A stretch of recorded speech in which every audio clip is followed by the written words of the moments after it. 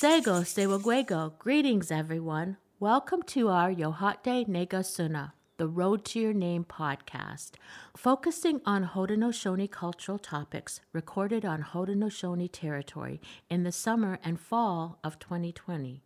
These podcasts are produced by Aboriginal Legal Services. My name is Lisa Van Every from the Mohawk Nation and Wolf Clan. I'm the coordinator of the Yohate Negasuna Road to Your Name program. Welcome to the Yohate Negasuna podcast series. If you would like to learn more about our organization, Aboriginal Legal Services, and the programs and services we provide, please visit us at our website, www.aboriginallegal.ca. And if you feel inclined and would like to make a donation, you can click on the word donate, located on the bottom of the page of our website. You can also visit us on Facebook at Aboriginal Legal Services, Toronto, Canada. On this Yohate Negasuna, the Road to Your Name podcast, we'll be talking with Lorrie Gallant from the Cayuga Nation from Six Nations of the Grand River. Lorrie is an educator, artist, and expressive arts practitioner. Welcome, Lorrie. Thanks for having me, Lisa. Well, I know what an artist is, and I know what an educator is, but what is an expressive arts practitioner? An expressive arts practitioner is somebody who I think provides an opportunity using art for people to have a self-discovery. Wow, self-discovery. That's pretty deep. Are there a lot of people that want to do that? There are a lot of people, and there's different reasons why you would need to. It might be you have things that are kind of stored up on the inside of you and you need to sort of express what they are. Or you have something blocking your life in some way. It could be relationships, it could be your career, it could be any number of things, and you want to find out what is causing that hesitation in my life. And usually it's something that you haven't expressed, something that you've pushed down. We have busy lives, we have things happening every day, and every once in a while we'll say, I can't deal with that today, I'll put it off till tomorrow. And sometimes those things you put off for tomorrow, maybe years before you decide you're going to deal with it.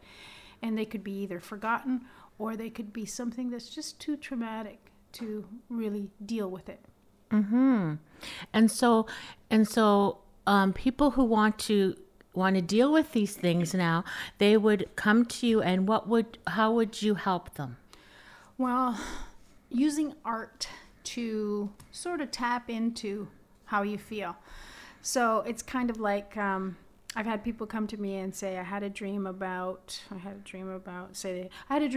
owl. What does that mean? I had a dream about an owl. And it's good that you're dreaming, and it's good that you had a symbol in your dream, but I have no idea what the owl means to you. I can tell you what an owl means to me, but the art will help me help the person find out what is the owl representing to them.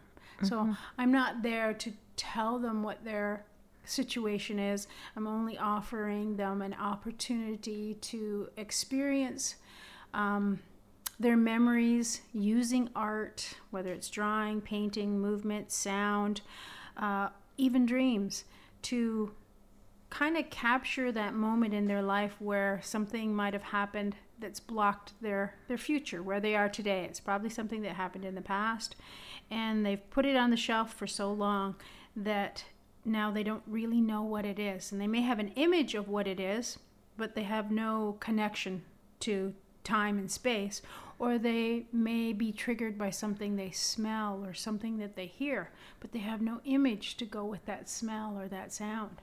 So it's putting those things together and helping them discover what it is, and then we can take the next step and say, okay, we know what it is, now where do we go from here? That sounds so interesting. So you do this work with individuals. Do you also do it with groups together?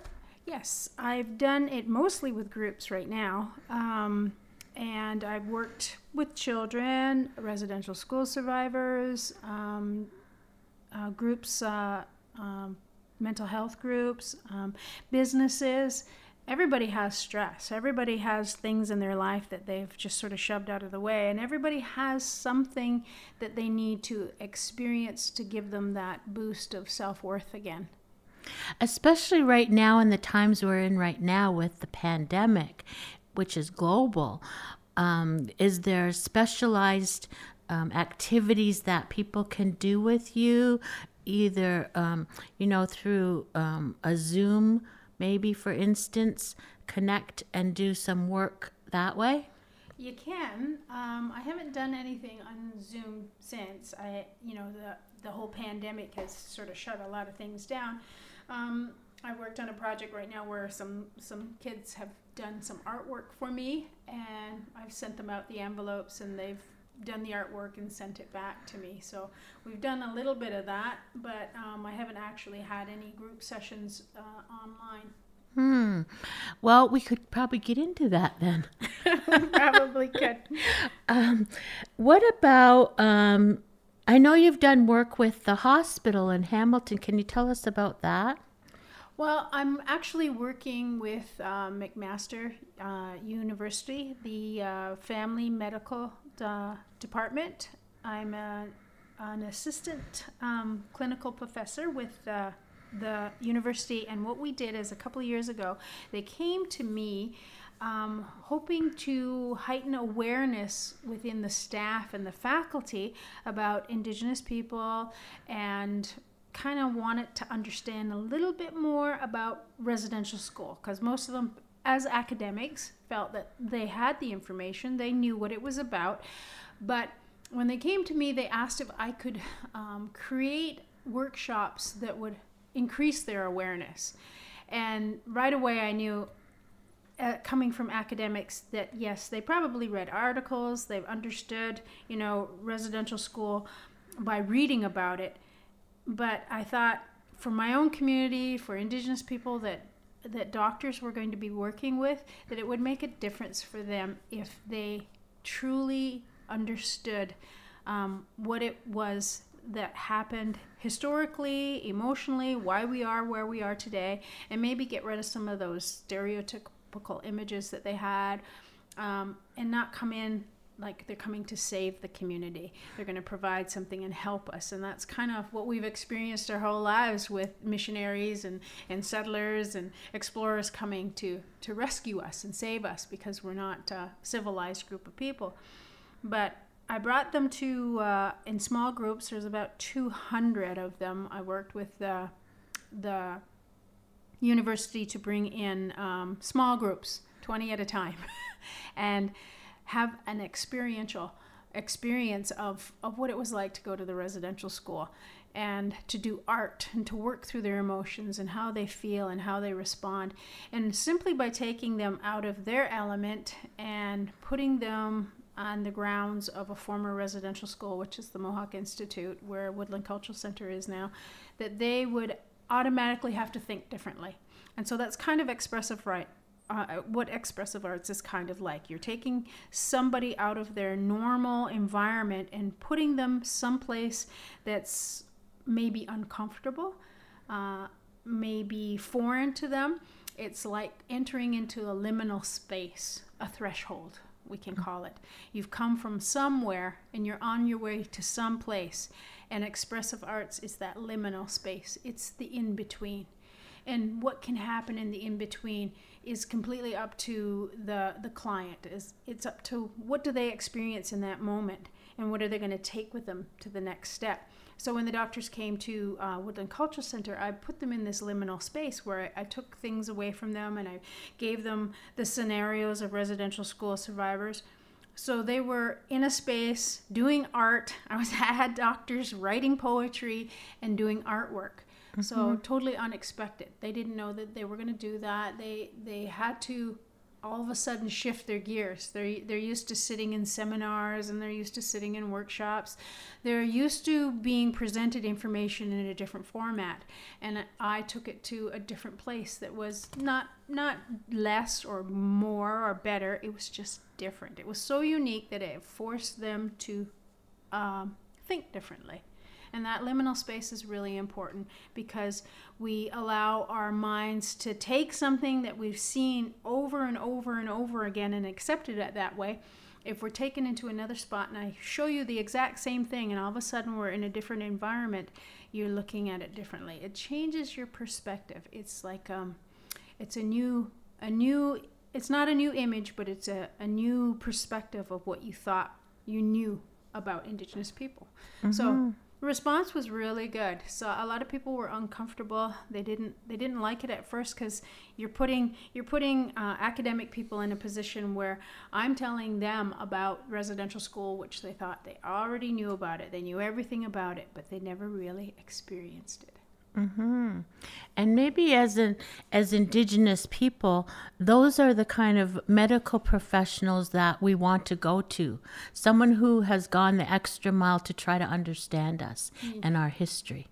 So I think those kind of programs that you're doing are so needed in not only the medical profession, but the judicial profession. Courtrooms, people who work in the courts, they could benefit from something like this. Yeah, because I'm not teaching them anything. I'm just offering them the opportunity to have a new vision. It's like, who is it? Kent Monkman said the words before in his artwork. When he does his artwork, he likes to reverse the gaze. Mm-hmm. He wants you to look at it from a different place. And sometimes we have to get quiet and we have to be still, and then we can see something differently that we've been looking at all the time. Mm-hmm. So it's the last time you've been to a doctor and they've asked you how you are, and they really sincerely want to know how you are doing, and they listen. So you usually don't get that. And mm-hmm. I think most Indigenous people, they need you to listen to how they feel and what they've been through. And so if I can change that, it's contributing to my own community. It's contributing to the future of generations that need to find that equal path between traditional medicines and the doctors that we have today. How can they work together? How can this work together? How can they understand what's going through traumatically for Indigenous people, what they've carried from their parents before them or their grandparents before them, and they don't even know. Most people who are children of residential school survivors, their parents haven't told them mm-hmm. about their experiences, or their grandparents haven't told them about their experiences, but their behaviors and what they've handed down to them, it's generational trauma, and it still exists, and it's still in that person. Even though they never went to residential school, they still experience the trauma of residential school, even though they may be 2 or 3 generations away. Yeah, for sure. And that sounds like such innovative and creative and worthwhile work that you're doing that needs to be carried on. What if somebody thinks to themselves, well, how can I benefit from expressive arts, because I'm not artistic. I'm not an artist. It's not about the art. It's mm-hmm. about what the art creates in you. So it's not about being a professional artist or a poet or a dancer. It's actually about using the art to self-express. Mm-hmm. So you don't need the skill of an artist. You just need the willingness to put, pencil to paper or paint. And it's actually when I use art, I usually ask them what they like to do. So if I were to ask you, what kind of art do you like to do, Lisa? I like to paint. You like to paint? Yeah. Great, because we're going to do some dancing. So it's always putting you in this uncomfortable modality, mm-hmm. And that's where the true self is. Mm-hmm. So if I were to go somewhere, and I'm the same way, I love to paint and draw. So somebody asks me, okay, how are you feeling today? And I tell them, and they go, no, I don't want you to tell me. I want you to express it using art. And I go, okay, I can tell you how I feel by using art. But because I like to paint and draw, I'm going to give you something that I think you would like to see. It's been well thought out. I know how to paint. I know how to draw. But if they were to tell me to get up and dance and move to express how I feel, I would be so uncomfortable, but it would be so pure because it would be exactly how I felt. And that's kind of what it is. It's finding the root of really who you are, and it can happen in a short amount of time. I can tell you what's going on with you if you were to do something for me, and it was only 10 minutes. 10 minutes I could see where the stress was coming from, what was happening. I could kind of gently lead you. I'm not going to tell you what's the matter. It's all about you. It's about you discovering something about yourself. So I'm not like a psychiatrist and I have a pattern of how I do it. I'm more like a facilitator. I can give you the materials, I can give you a space, and give you an opportunity to reveal something about yourself, to yourself. Wow, that sounds like something I'd like to do one of these days. Maybe shortly. So tell the listeners how you're doing your job today in these times. Well, today I am going back to school. I decided that this is really a path that I love to be on. So right now I'm registered as a practitioner, but I've decided to go back to school to be a therapist. So during this time of COVID and online learning, it's actually easier to go back to school and take courses. So when I graduate, I will be a registered therapist, and I think it's where I've always needed to be, because the journey began with my own healing, to have self-worth and self-esteem. It was just a way of me to understand myself and my past and my relationships with my parents and with my siblings, and help me understand myself. And it feels good, and it's constant. I'm constantly learning, and triggers come up from different places. Even when I'm talking to people, what they're going through, I can feel like I've been through that, but I have to do my own self-care on my own time.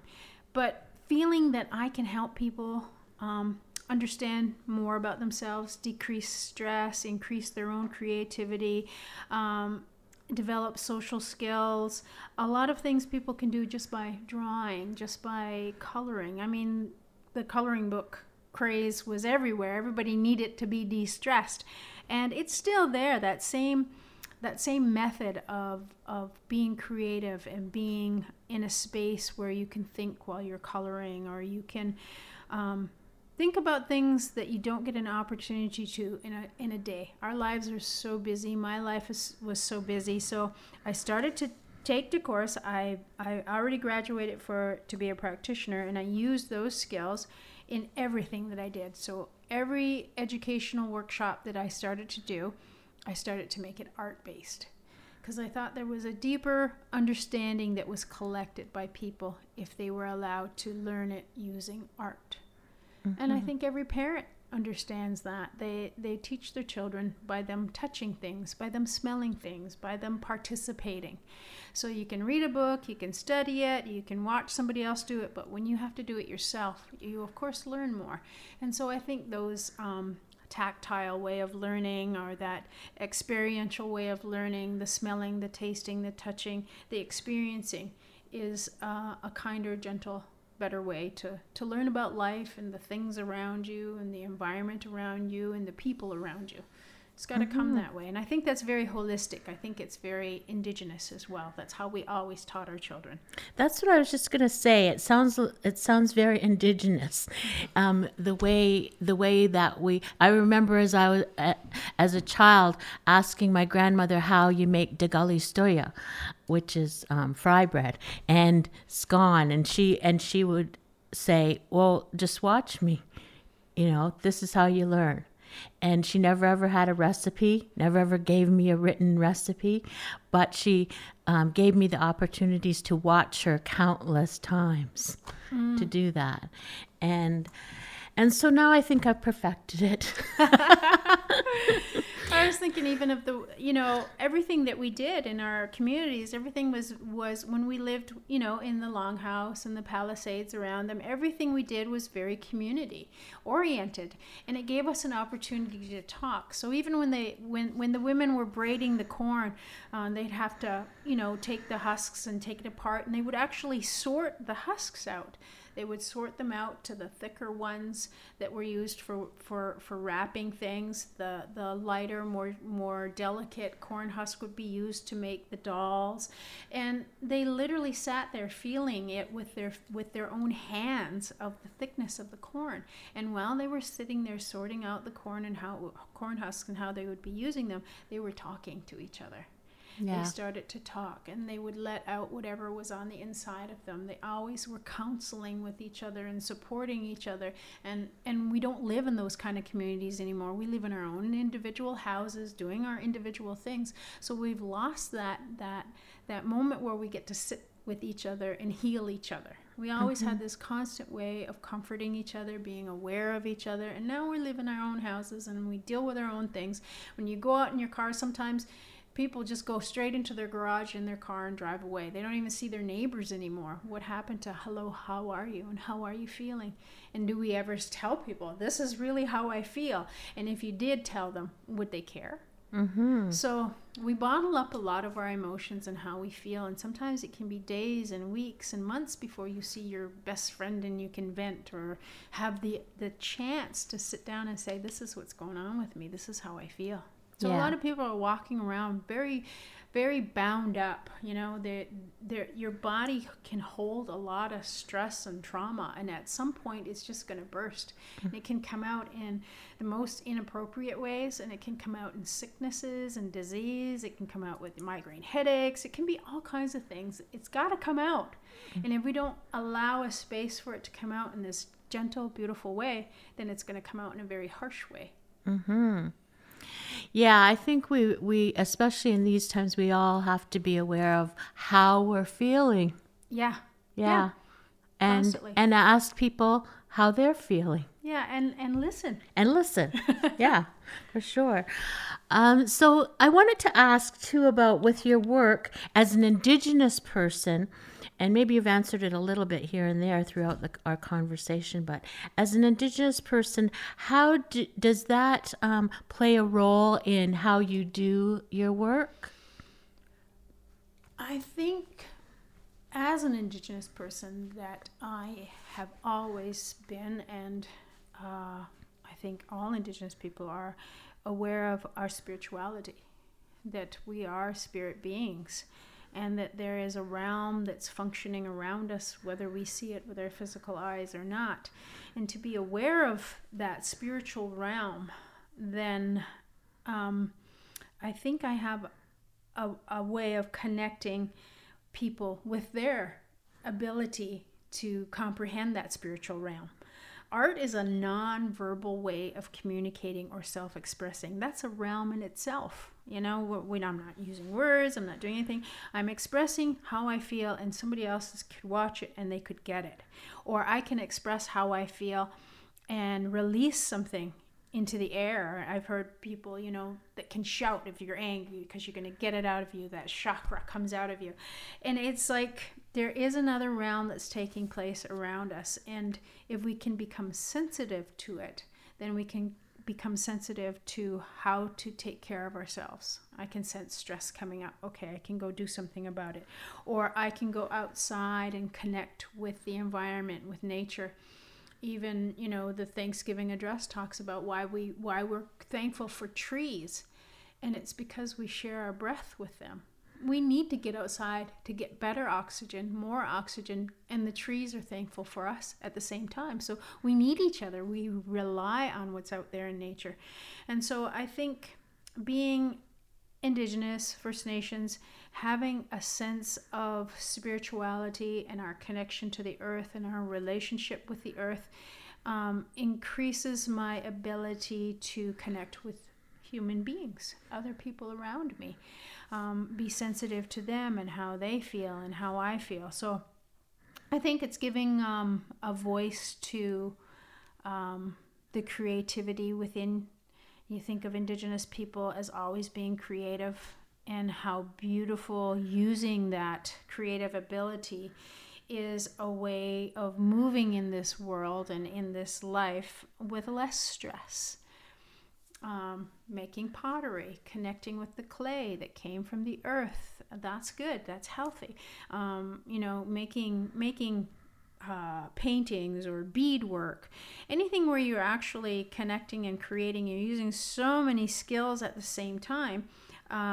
It's feeding yourself, it's feeding your own spirit, and it helps you to become stronger. It helps you communicate better within society. I don't know, just being, it's hard to compare myself to not being Indigenous, I just am who I am, but it feels good to connect to all of those things, the arts and the creative arts, and know that I don't have to be an artist. I am an artist. We're all creative. We're all born creative. And life's pressure, society, people judging you, take away those gifts or make you, hide those gifts. So to allow you to just make something. And it doesn't matter whether it's the most beautiful thing anybody's ever seen. It's you made it, and it's just right for you. Everything's just right for you. And it's not like somebody sets the standard of how we should do things. That's why I hate art school. You go to art school and they tell you, what to do and what not to do and how to do it right. It's like I could give you this pen I have here. And I could tell you what this pen does and how it was made. It has plastic and it has ink inside it. But what you do with this pen is completely up to you. So you take this pen and you can take the cap off and write.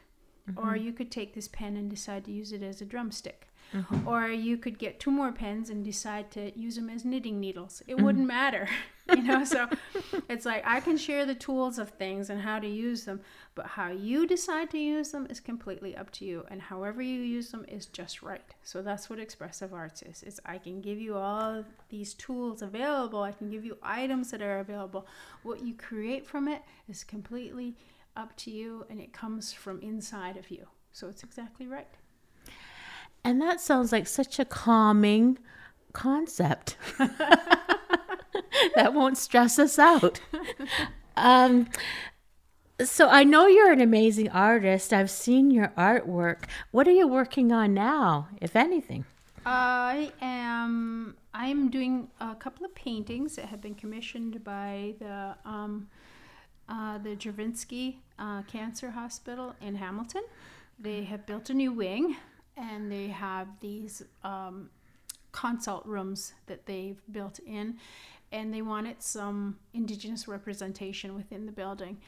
And they asked me if I would do 2 pieces. And so I've been working on that, and I've created something that anybody can look at, whether they're Indigenous or not, because I wanted anybody to sit there and feel some inspiration from the paintings. I'm doing one that's of Mother Earth and the plants and the trees, and the other one is of Grandmother Moon and all of the water and the ocean and the streams and the fish and everything that comes to that, because those are very, very healing images, I think, for people that they can find comfort in, that the environment is here for us, and it's all around us. And if we allow the environment to be a part of who we are, then our journey is our journey. You can't, you can't tell who's going to be sitting in front of that painting, especially at a cancer hospital.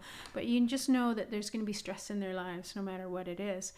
And hopefully it brings them some comfort in some way.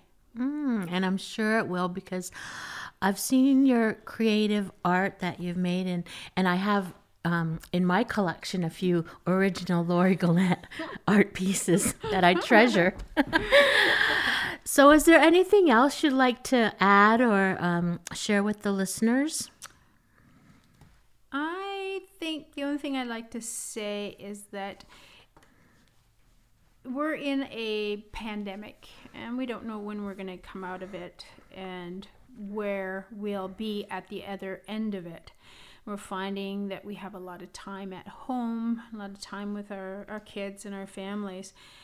You may not get out of the house very much. You're on Zoom a lot, or you're on, Microsoft Teams or whatever platforms you have to use.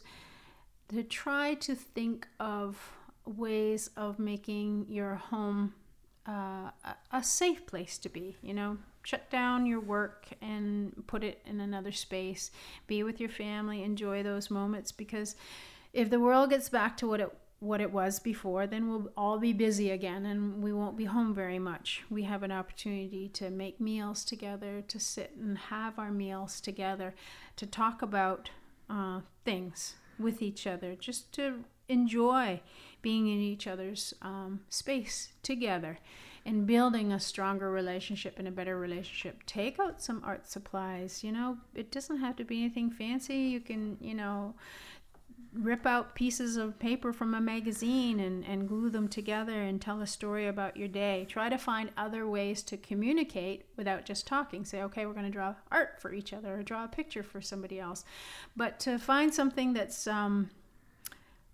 that helps you to realize that the most important thing that we have is each other. We have our friends, and we have our families, and we have our pets, and we have them to bring comfort to us, and we can bring comfort to them. But take advantage of those moments. It's not always going to be like this. It's going to change. Things always change. That's one thing you can count on is things will always change. But we have to find a place of listening to music, feed your soul, feed your spirit. Allow those things to soak up. It'll just make you a stronger person when you go out. Listen to music, do some movement. Turn the music on and move around and let it be a part of your whole body. Get some paint out, get some markers out, do some artwork, rip up some paper and glue it down. Whatever you need to do to just sort of do something that's different than your same routine every day, and find some relaxation in that. It's something adults can do with kids is art. Everybody can sit down and do some art, or they can paint, make some Play-Doh. Make sure you put some Kool-Aid or Jell-O in it so it smells really good. There's lots of fun things to do you can find on the internet, and just enjoy this time. Treat it like it's an opportunity to get to know yourself more. It's an opportunity to get to know the ones that are around you just a little bit better. Well, now, Lorrie, for being with us today. Yeah. I feel a dance coming on already. We've been talking to Lorrie Gallant on this podcast of Yohatde Negasuna, The Road to Your Name. Lorrie is an educator, artist, and expressive arts practitioner from 6 Nations of the Grand River. Yahweh for listening to the Yohatde Negasuna, Road to Your Name podcast, which has been produced by Aboriginal Legal Services and hosted by me, Lisa Venevri. There are 10 episodes in this podcast series. Let's meet again on the next episode. This has been the Yohatde Negasuna podcast series. If you would like to learn more about our organization, Aboriginal Legal Services, and the programs and services we provide, please visit us at our website, www.aboriginallegal.ca. And if you feel inclined and would like to make a donation, you can click on the word donate, located on the bottom of the page of our website. You can also visit us on Facebook at Aboriginal Legal Services, Toronto, Canada.